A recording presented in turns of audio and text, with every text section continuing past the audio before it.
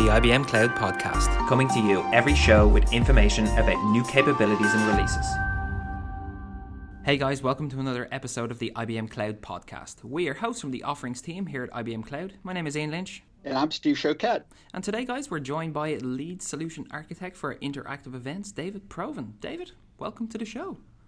Thanks, Ian. Nice to be here.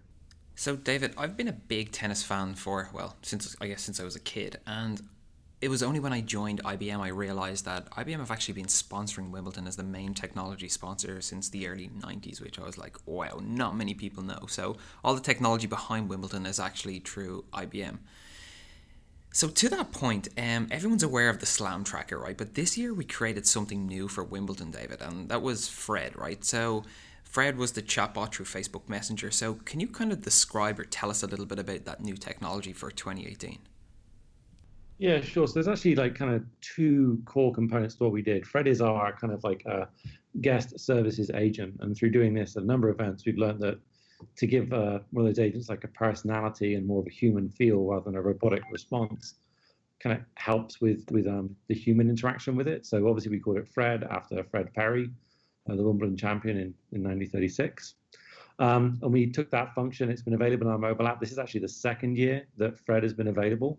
And it's really focused around the on-site guest visitor, helping them find food and beverage or a court or the schedule information, whatever it might be, to kind of make their day as good as it can possibly be. And then with 2018, we kind of extended that functionality into Facebook.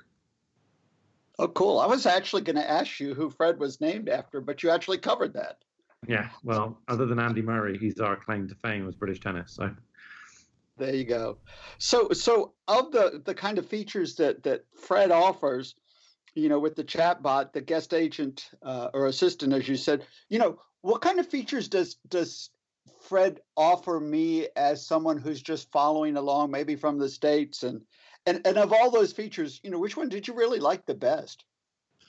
Yeah, so I mean, we analyzed the type of questions we got through Facebook, because obviously if you set up a Facebook page today, people can message you even if you haven't got a bot, and you can choose to respond through Facebook's platform directly or just ignore it. So we actually took some of the questions we saw Wimbledon receiving from the championships last year, and we actually ran them through the Watson natural language stuff to kind of pull out themes and topics and identities that we wanted to cover. Unsurprisingly, themes around scoring was pretty important. We've seen a trend over the last couple of years of people really honing in on favorites. So everyone knows who Roger Federer is, Rafa Nadal is, Novak Djokovic. Serena Williams gained a huge following with her kind of amazing kind of feats that she's covered in the last 2 years. So we knew that players was important. And then we also knew that Facebook is a great platform for kind of snacking on content, as we kind of small news articles, small form type of stuff. So we built our core capability around kind of scoring, players, and news. In terms of the feature we enjoyed developing most, it was kind of nice to put the live scoring stuff directly into Facebook. We had to kind of come up with some innovative solutions there to kind of get it to work. So Facebook basically lets you send text and pictures at a high level in a number of different layouts, but it wouldn't let you kind of create a little mini website inside the platform to receive live scoring. So we actually ended up writing an application that took screenshots of scoreboards as the match progressed, and we uploaded those to an S3 bucket. And then when you requested scores, we just went and got the latest image for every court to show you the score on that court. That was kind of a fun thing to build and see work. So you showed us pictures because you weren't allowed to build you couldn't figure out how to build a scoreboard. So you knew you could show pictures, so you threw those pictures up. Yeah, and it was just kind of a nice, innovative, really simple but innovative way of solving it. It was really fun to see people in certain parts of the globe would just keep typing the word or keep clicking the button scores every 2 minutes to get the latest images. And we kind of saw one guy in particular, we sat there and watched him request every 30 seconds during a particularly close match. Oh, that's funny.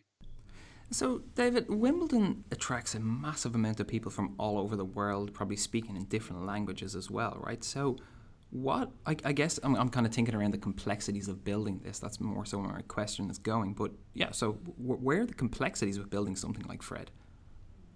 Yeah, I mean, the first complexity is we all ask questions different ways, right? So you may say, man, I'm hankering for some strawberries and cream, or someone else might say, I would like some food. But your ultimate intent is I'm hungry, get me some food. So a lot of our effort kind of comes before the event, working with the kind of like the linguistic training inside like natural language classifiers to say, hey, these are 14 different ways that we've seen people ask for food and beverage or this particular type of food and beverage, as well as actively monitoring that during the tournament, see if linguistic styles have changed, if we hit a different demographic, do they ask things a different way, and then folding that into the overall corpus so that our responses are actually responding to what people give.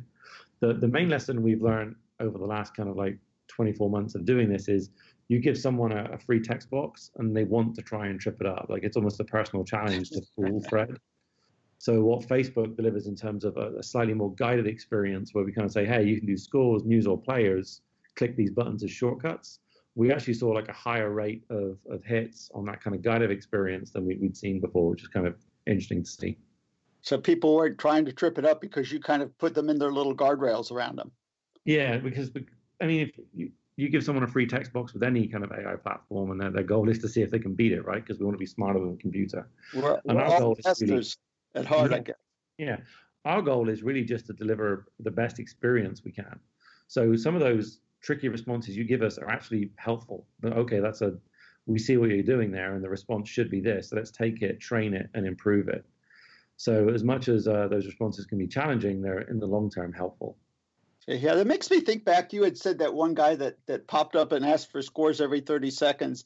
And it made me think back to when I think it was when IBM did the Atlanta Olympics. And so I guess I'm dating myself there. I remember that they had to handle volume across the globe. And I remember someone telling me that that there were like 3 servers across the world that processed the data, and that if I asked a question from where I am in the States, it was likely going to hit a server in an area of the globe where the people were asleep. I mean, did you have those kind of challenges? I mean, I've got to believe Wimbledon has a global audience, and I don't know quite how you handle the balance of everybody's hitting it all at once, including that one guy with the scores. Yeah, so we absolutely do have that challenge. All the events that IBM sponsors, be that Wimbledon, Masters, Tony Awards, US Open, Grammys, Pebble Beach, they attract audiences worldwide. That's why we're there, because we want to kind of demonstrate that IBM can deliver at that scale. The way that we solve that kind of solve it in twofold. We employ something which is called like disaster avoidance rather than disaster recovery. So what you just described there in terms of 3 data centers that are always available, we actually now have 4 on IBM public cloud, soft layer pods, as they may have been formerly called. And you're right, you could hit any one of those 4. We'll try and route you to the most local one. But if the event of one of our data centers, say in San Jose, there's an issue in San Jose, we can take that one out of serving, and it's completely invisible to you. The service remains up and available. So that's that kind of disaster avoidance. We've actually rolled that approach into how we develop on the Bluemix or IBM Cloud Platform with the PaaS offerings.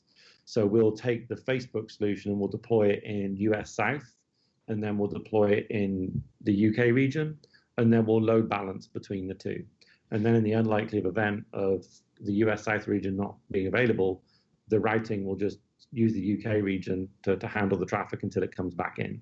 So that approach you described from 96, the concept has definitely improved in terms of how quickly we can scale, how we can exploit it, but the underlying principle of having capacity available to avoid the issue of one data center going is still something we use today. Well, I think it makes a lot of sense. I mean, people call it disaster recovery, but what a disaster would it be if all of a sudden the site wasn't available at the most exciting part?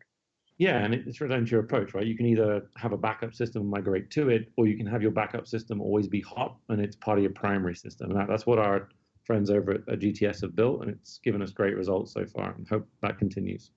So did different users see different contexts? So, for example, if Ian was interested in a certain set of things, because I know he played tennis as a kid and was like the world champion for Ireland or something, but would he see something different than someone like myself who's lucky to keep it on this side of the fence? The way that we build all of our digital properties is kind of like it's like a sliding scale about how deeply you'd want to get involved. So for the casual fan, you can kind of come in and catch up through a news feed on the website or the latest scores in our apps. And the Facebook solution, you may just click the scores button and look at overall. But if you're more of a deeply engaged fan, like you're suggesting Ian would be, he may jump into the depths of Slam Tracker and look at, 40% of the points and net points won. He's playing a lot of serve and volley today. He might actually go into the Facebook bot and subscribe to the players he likes so we can receive those alerts pushed directly to his device when the events occur on court. So we kind of offer different levels of kind of like basic cable, HBO, and Showtime. You can kind of pick the pack that makes sense for you. Oh, that makes sense. So sticking with that point then, David, if I decided that he wanted to create his own tournament and his own event like this, would something like this be difficult for me to set up? So let's say I was leveraging IBM Watson capabilities and AI to do it all. Is it difficult or is this off the shelf? A lot of what we used are just the PAS offerings that anyone could log on to bluemix.net today and go ahead and provision. We definitely have some back-end infrastructure in terms of the scoring APIs, but as long as you were able to acquire the scoring data or plug into your existing content management system like we did, then everything we did in terms of the Facebook stuff is all publicly documented by Facebook, and you can get hold of the Watson stuff pretty easily and play with it today for $0 to see how it works. So we just use the Watson Assistant stuff to work out what you're asking for and train the corpus and give the appropriate responses. And then we use the Liberty stuff to build the actual application runtime. And then we went to IBM Bluemix and clicked the buttons to wire those things together. There's a little bit of custom coding in there to deal with all those interactions, but a lot of it is through the wiring that Bluemix provides out of the box. So basically I would need to write some code, get some strawberries and cream, and I should be all set. Yeah, I never understood quite like that. But yeah, don't hesitate on the food. Yeah, definitely get the strawberries and cream because everyone needs nutrition. But I think what's really changed in the last 24, 36 months is for our team, it's gone from, hey, we better put a request in for hardware to build out the applications to, well, let's just provision the runtimes and play with it this afternoon. And that's not limited to people that have IBM in their email address. That's something that anyone can do by just plugging their email in and having a go at it. It's kind of like being spoiled, right? So, David, I want to talk a little bit about the Slam Tracker. That was redesigned for 2018, right? Was that redesigned because we wanted to just simply make improvements, or we seen things that would work better, or what was the reasons behind the Slam Tracker? So Slam Tracker is, I'm sure someone like with your tennis knowledge, is kind of like it's our bread and butter for the tennis fan. And we're very cautious as we make changes to it because the Slam Tracker brand is one that tennis fans now look for. Yep. We're always nervous about, like, if we change it too much, if we moved it. We're very conscious that it is definitely it's a second screen experience in our mind, but we see a lot of people who like go to the office Monday at 11 a.m., open the Slam Tracker scoreboard, and it's a second window on their screen. So the second screen may not be to a TV, it may be to your work. So the redesign this year was focused on how do we make it feel much more like a console. So you could kind of open a single page and you could get an impression of what was going on all of the time. And I think we achieved that. I think the left rail where you could pick any match and you kind of see live scores along with delving in a little bit deeper was a much more engaging way to deal with Slam Tracker. And the final thing we added differently to previous years is we brought back momentum with a slight different formula tweak. So the goal of the momentum graph inside Slam Tracker is to kind of give you an impression, what way is this match going? So if someone bagels 6-love, momentum should lean heavily over to that team. But if you take a match like the men's semi-finals at Wimbledon this year, which go 5 sets and along, you can see how closely the teams or the players kept to each other. And the idea is if the graph is close, the match is more exciting, whereas if it's heavily pointing over to player 1 or player 2, you know that it's maybe more of a whitewash than we expected. So I think we're successful. It's something we never rest on our laurels. We always look at the user feedback we get through the emails. We're always looking to kind of improve that experience. We're definitely looking to enrich it with more data points as we get more and more data. But hopefully it was better at Wimbledon. Hopefully it will continue to improve year on year.